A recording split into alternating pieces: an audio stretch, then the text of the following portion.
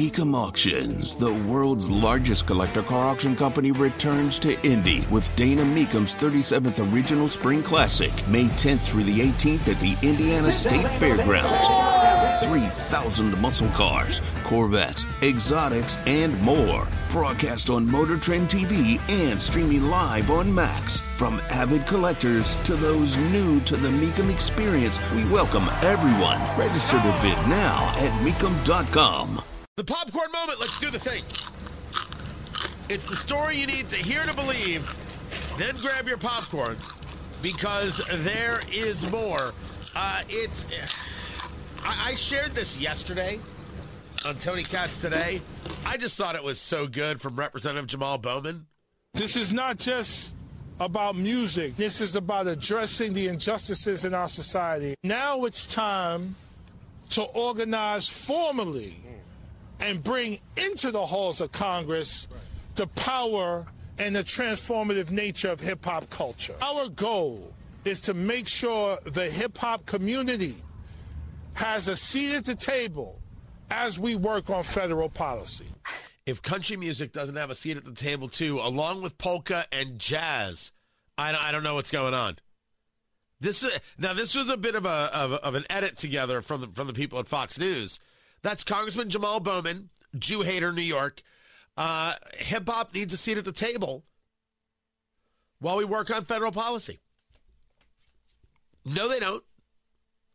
No, they don't. They have elected representation who has a seat at the table.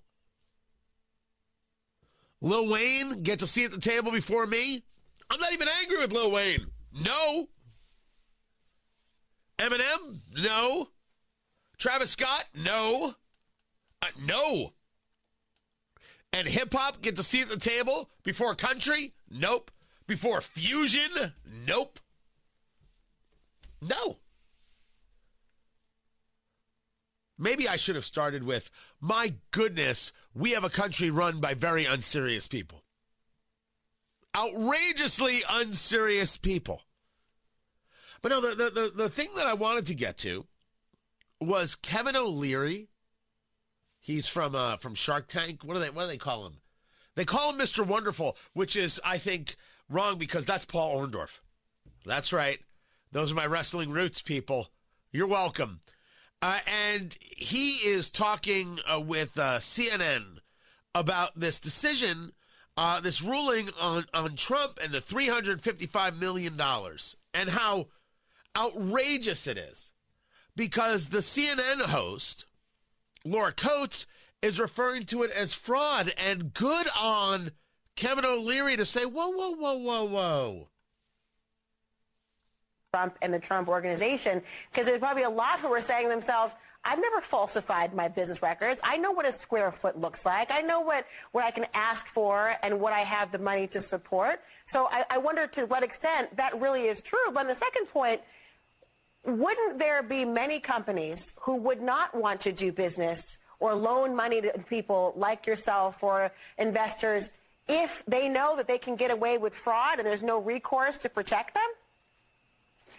Excuse me, what fraud? This is not about Trump anymore.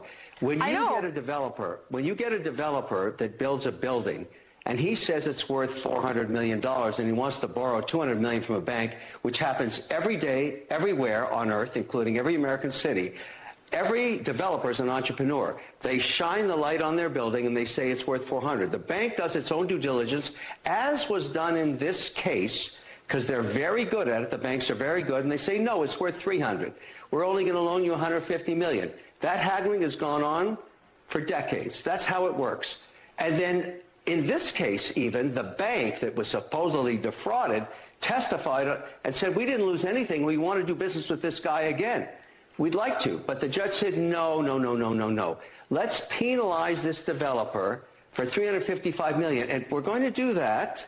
Let's penalize all the developers all across America. They've all done the same thing. All of them should go to jail and we should stop building buildings. That's what the message is from New York. Even the governor herself is concerned about what this looks like to investors all around the world. It's not just U.S. domestic. All around the world, people are talking about what happened here. You really think people want to invest money in New York after this? They should invest their money in Indiana. And I would love to see us try and capitalize on it. But it's really an excellent summation of what has taken place here, and that the people in favor of this ruling by this judge in Gorin, what they favor is a really horrific society that isn't based on a rule of law. It's just based on emotion. What I did not know, Jonathan Turley explains this. Trump is going to appeal, right? We discussed this yesterday. Trump's going to appeal this decision. Oh, you inflated your worth to banks and you got favorable terms on loans. The banks did their due diligence, as Kevin Leary pointed out. They made the loan. The loans got paid back. No damage was done. Overinflate. The bank did the due diligence. I don't know where the crime is. That's the argument here. But Letitia James, the Attorney General of New York, didn't care. Jonathan Turley notes that if Trump wants to appeal, according to the ruling, he has to put up a $500 million deposit or bond just to file the appeal. The appeals process is based on how much money you have? $500 million, which is more than the actual fine? Or is that just it? He loses the appeal and then you take the money? This is not a nation of laws at this moment. This is a nation of irrational emotion, targeting citizens based on, well, nothing.